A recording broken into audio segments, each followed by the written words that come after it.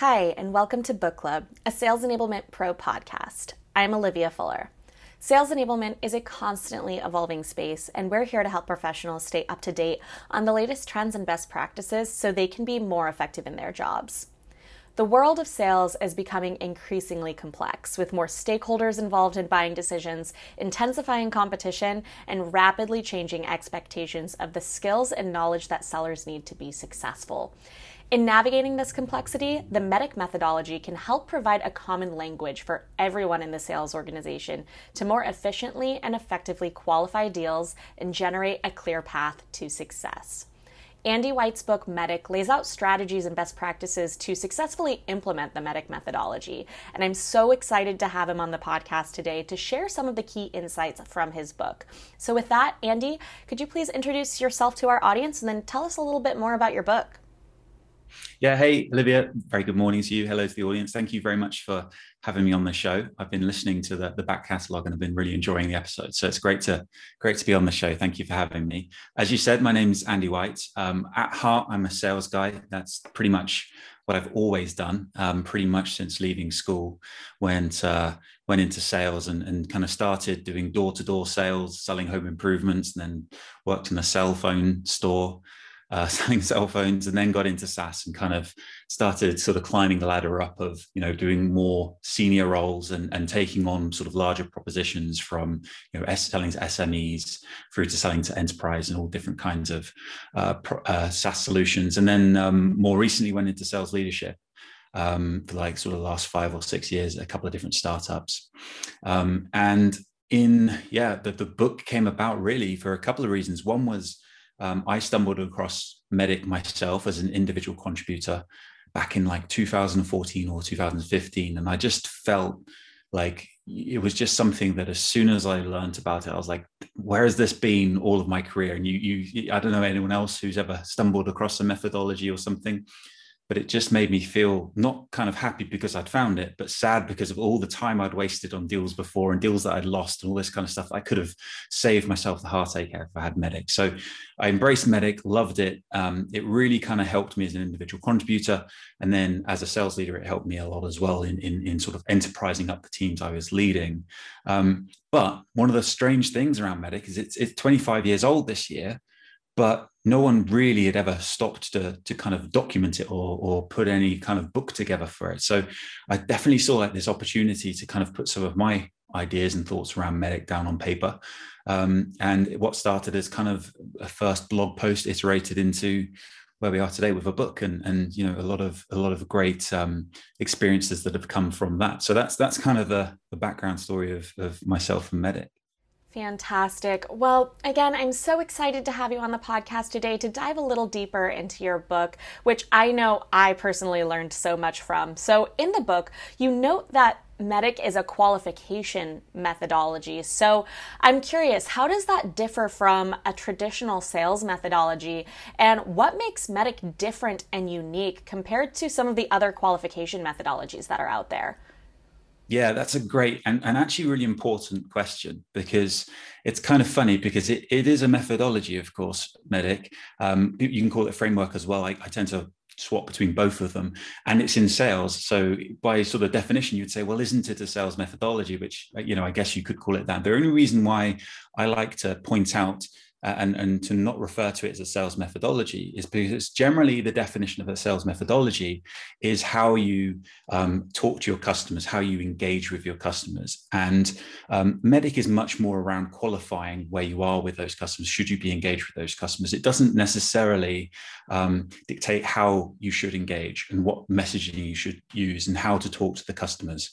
Likewise, the same with a sales process. Some people refer to it as a sales process, and it's not. It's kind of a framework that sits underneath the methodology and the process. And the reason why it's important just to differentiate the two is that you can really only have one sales process and one sales methodology. And if you were to think of MEDDIC as being a sales methodology, you would assume that you can't overlay it over the top of the framework methodology you already have. So that's why it's important to differentiate the two. And then when you think about MEDDIC as a qualification framework or methodology, it's funny how when you get into the qualification framework world, it seems to be a world of acronyms. I can't even remember most of them. The most famous ones are obviously MEDDIC and BANT. There's a whole load of other ones. There's one called CHAMP, actually, I think, and there's some with like G's and C's and all this sort of stuff in there. And I think where MEDDIC really comes into its own is that it sees you all the way through the sales process and beyond into post-sales and actually pre-sales process, because MEDDIC looks so broadly, not just that qualifying, the actual moment in time, but it talks about who you're going to be working with, the proposition that you're taking to those people, what will those people be interested in. It can really go pre-sale as well and start to sort of help influence how you market your products and how you message the value of those products as well, and how, of course, all the people internally talk about the different stages of revenue. So that's where I think MEDDIC really comes into its own. It's not to say that the other qualification frameworks aren't good, but it's just it goes very broadly across the entire sales process. Definitely.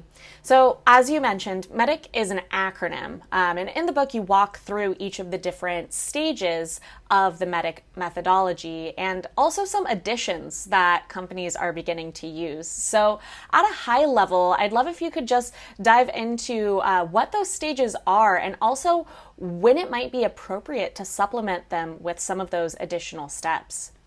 Yeah, no, great question. So as I said a moment ago, MEDDIC's like 25 years old this year, and it was born inside of a company called PTC. And really where it came from was a guy called Dick Dunkel that invented it, was going around. He worked in sales enablement. He was probably one of the first, PTC were probably the very first people to do sales enablement.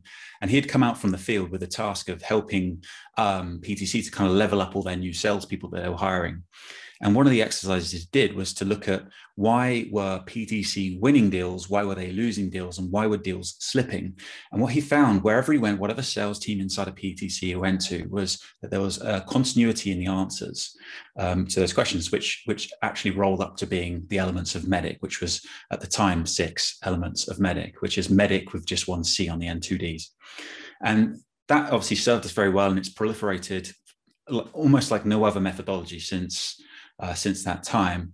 But what's actually happened as sort of the technology landscapes have evolved, there's been 2 particular elements that have come in to be popularized inside of MEDDIC. And that's why a lot of people will know MEDDIC as MEDDPICC, because it has an extra P in there.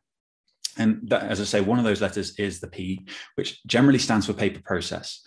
And what this is, goes without saying, but it's the process that occurs when you start to talk about contracts, SLAs, DPAs. There's all of these 3-letter acronyms that exist now that weren't around when MEDDIC was created, because generally it was on-premise software and you own the licenses. So, and data privacy wasn't such a big thing and all this sort of stuff. So the paper process has become much more complicated. It's also the big reason why deals slip, because of the paper process. So what a lot of organizations will do is they'll call that extra P out, and that's why the extra P stands for paper process. And then the extra C is for competition, which again is a similar situation. As time has evolved now, I think there's something like 100 new SaaS companies a day, right? And then competition is not just your rival solutions. There's other initiatives that exist that could be taking the same budget or resources that you're going for. It's not just about money. It could be that the teams of helping to implement whatever solution it is you're talking about, as well as inertia is a competitor as well. The customer just staying with what they've done or what they've already got. So, and then of course they can build it themselves so easily now with cloud structure and that sort of thing. So competition becomes much more of a thing today than it used to be all those years ago. So that's why you sort of add the 2 letters in. And then for anyone that's listening that doesn't know anything about MEDDIC or know what the other letters are, I'll do a very super high level overview of this. So you've got the M, which is for the metrics. This is the quantifiable measures of value. So this is kind of like the KPIs, if you like, that your solution will provide. Economic buyer, this is kind of the overall authority. The best way of defining this person is the person to say no when others say yes, and yes when others say no. And then you've got the 2 Ds, which stand for decision criteria, decision process. It's kind of the what and the how the customer's going to make that decision. Paper process I talked about. I either stands for identify the pain or implicate the pain, which speaks for itself. And then you've got the champion, which is for me, the most important part of Medic. It's the one person who's going to be, your person inside of the customer, who's giving you information, helping you to navigate you towards a successful outcome. And then, as I say, the next one after that is the second C for competition, which I talked about. That's great. So one of the key points that stood out to me is you also highlight the importance of discovery, but specifically how it should be thought of as a mindset rather than a stage. So I'd love if you could explain that a little bit further. Why is that mindset of discovery impactful in enterprise sales? Yeah, great question. I might be a bit controversial here, but I'm going to go as far as saying if you're a salesperson and you're not doing discovery, then you're not being a salesperson, you're being an order taker. Because if you can't learn from the customer and adapt to suit the challenges and goals that they're trying to aspire to or solve, then you really are just going to be talking about your own product. And hopefully, if it works out for you, if you've got a good product and it's well suited, then you'll be taking the order. So that's the first thing I say is proper selling. You cannot be done without discovery. And why I say it's a mindset is because it's not really about going in with a bank of questions that you need to try and find the answers to. And quite often when people have that mindset of kind of, I just need to do this stage of discovery, it's not a great experience for the customer on the other end. It feels a bit like an interrogation. So the mindset of discovery is to be genuinely curious, because what you want to do is, inside of you, that to really have the best chance of finding a good fit for your solution, you need to really genuinely understand the customer's business. You need to understand their goals. You need to understand their challenges. You need to understand where they want to get to and what could be, hurdles in the way for them there. And then see, and this is a really important thing, see whether your solution is a good fit, because not always will it be a good fit. It may not be that the customer has enough interest. It may not be that your solution is the right solution for them. And I think that we really, really need to kind of popularize qualifying out in sales. And so as much as you should be curious to try and find opportunity and strengths for your solution, you should also be thinking, well, do I really want to have to invest the amount of time an enterprise sales deal needs if it's not going to work out for me, if it's not going to be a right opportunity for me? So having that very open-minded, genuine curiosity is going to lean you into finding real value that you can uncover. And then where Medic comes into that, I always look at it like this. Generally in discovery, you're trying to understand a few things. You understand the lay of the land. You're trying to sort of qualify, but really you're trying to find some pain. And I quite liken it to a bit like mining for gems. And the discovery and finding the pain is kind of finding like a gemstone, maybe they call it a diamond. Where Medic comes in is it's going to help you turn what is, still a valuable gemstone. It's going to help you turn that into a diamond ring or something like that by putting sort of metrics against what the value of solving that pain would be. And that's kind of where the pain and the metrics kind of buddy up together. So yeah, I think, and the other point on this actually, which is important, is why discovery is not is a process, is something you do throughout the deal, is that in enterprise sales, by nature, they're generally complex, they're generally long, there's generally multiple stakeholders involved. Every single stakeholder, every different part of the deal will have new things to learn, and it will adapt and shift. And if you're up against a good competitor, they'll be trying to adapt and shift it towards their strengths and towards your weaknesses. And you have to kind of be on your toes to make sure you bring it back towards yourself. So discovery is something you should be doing right up until, that ink on the signature for the contract is drying, really. That's kind of, in my mind, how I'd see it. Great. So you touched on some of the skills that make salespeople successful just now, but I want to explore that a little bit more in the context of today. So as the world of work has evolved really rapidly in the past year, the skills that are required to be successful in sales have also now evolved as well. And in the book, you talk about some of the characteristics of great sellers. So I'm curious, from your perspective, what are some of the key attributes of really elite salespeople in today's environment? Yeah, I have one favorite for this, which is, and it's definitely not something that I came up with, but it's something I heard, and it's outside of sales, and it really resonates with me. And this is the idea of taking action over having the intention to take action, and actually being able to take action. And I think that's something that in sales is critically important. That's really the difference for me between the elite salespeople and those that could be elite, who have all the skills, have all the knowledge, have all the experience, but just never quite make that step up to being what we know as elite. And the best example I think that will resonate with the audience on this is, we've all been in those team deal reviews where somebody is presenting a deal, and as a team, it's a great thing. One of the things I love about sales is how we can come together as different professionals of different roles in sales and hear someone talk about their deal and kind of brainstorm how we can help them make progress with it. And there's always, wherever I've worked, there's always been a salesperson who is not elite, okay, but they know all the answers. They've got the answer for everybody's problem in their deal, and they'll tell you it like as if it's like the most obvious thing in the world. And that is having intention for me. They know what the right things to do are, but when it's really, really important, they don't do it. So, in a medic sense, they'll know how important it is to access the economic buyer, and they'll talk about it to everybody, but they won't do it themselves. They'll kind of say, well, it's hard to get there and all this kind of stuff. So, which it is, of course, but that's kind of the beauty of it. So for me, to answer your question, it's really about taking that kind of next step to taking action. So it's in reference to this world we're in right now, where most our meetings are remote, we're missing out on that beautiful time that we never really valued before, which is like the time where you'd meet the customer in their reception area, and they would walk you to the office room, and then you get, to the meeting room, and then you'd get the walk back. And that might only be 10 minutes. But in that 10 minutes, you would build rapport, you would build relationships, you could ask for debriefs, you could ask for insight ahead of the meeting, all that kind of stuff. We don't get that anymore, but we can, right? And that's the difference between action and intent. You can most definitely put some time in with that potential champion, let's say, before the meeting. You can put some time in after the meeting. In fact, you could kind of top and tail any meeting you have with anyone else by doing that. And that's what the elite sellers will do. Those that are a little bit below elite will know that that's a good thing to do. They know that's within their grasp, but they won't take that step. And that's probably an example of the difference between elite in today's world. I love that. So another thing that really stood out to me in your book is you write that the most significant factor to the success of your MEDDIC implementation lies in your frontline sales manager's hands. And enablement often works very closely with frontline sales managers, but I'm curious if you have any advice for how enablement can help give frontline managers the support they need to properly execute the implementation and really engage them as champions of the process.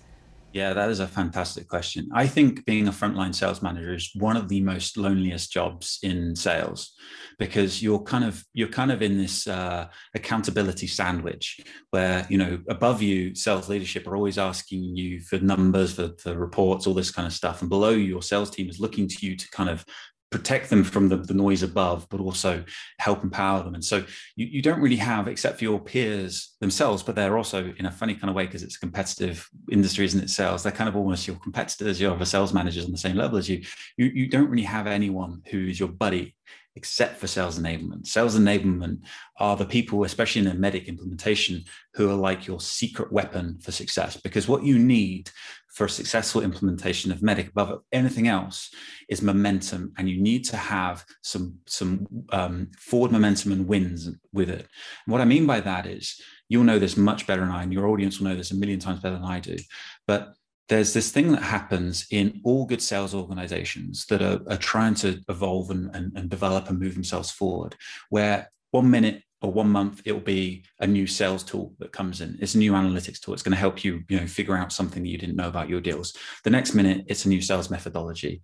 And what tends to happen is you get this kind of flavor of the month scenario happen. And underneath it, the sales team, the individual contributors are like, okay, all right, what's it this month? All right, MEDDIC. Okay, well, we'll be hearing about MEDDIC for the next month, I guess, and then it'll be something else.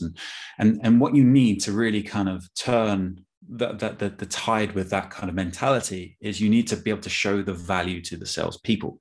And that's the great thing about MEDDIC is, aside from managers or anything like that, as an individual contributor, it can really help you to figure out what you need to do with your deals, regardless of anyone else around you. So, but to get the sales people to have that mentality, they need to see some wins. And so sales enablement is like the best friend for sales managers there, because they can help keep the managers on their toes, help sort of share best practice with them, remind them, because there's sales managers have a lot of things on their mind. Remind them of certain elements of Medic that could help in certain scenarios, share successes. And I think just that as a kind of a partnership really helps. And then there'll be a lot of things in the sales enablement locker, a lot of documentation, a lot of collateral that relates very closely to Medic. And I think that bringing those in to complement, decision criteria is a great example. Decision criteria is really around, especially technical decision criteria. It'll be around, what are the criteria in which the customers base their decision upon? Well, most good sales organizations I know have a document that kind of suits that. And so it's about, sales enablement, empowering people to give that document across. And then the last thing I'll say on this point is that where Medic really comes into its own is as like a common language for the revenue teams to use. And so it means that everyone is talking about the same thing the same way. An example of this is champion is probably the most used phrase in sales, but outside of Medic, if you meet two different salespeople, they'll have completely different definitions of what a champion is. What Medic does, it helps you define what is a champion, what is this part of it, what is the metrics, and all those kinds of things. So it's really going to help sales enablement and sales managers to kind of sort of increase the efficiency of their conversations and really make sure they're talking about the right things. And when they are talking about the same thing, they're defining it the same way as well. Absolutely. So I just have one final question for you. We've talked a little bit about the complexity of sales today, and I'm curious to learn, how can Medic really help foster deep engagement with customers given this increasing complexity? Yeah, that is a good question. I think one of the things that's adding complexity to sales today is kind of the massive choice that customers have. As I mentioned earlier, when we think about competition, it's not just solutions that are rivals of yours. You've got other initiatives and things that the customer could be looking to do. They could be looking to just to stay the same because risk is dangerous. Change is risky. Build it themselves is another thing. But then there's this whole other scenario, which is that whilst there are, of course, the people listening to this will have, be generally working for an organization that has a solution, and you may have 2, 3, maybe 5 other vendors that do a similar solution.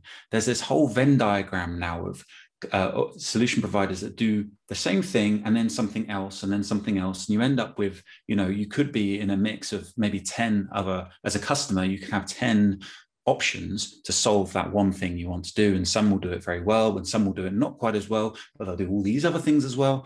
And so that, as you say, that creates a lot of complexity for customers.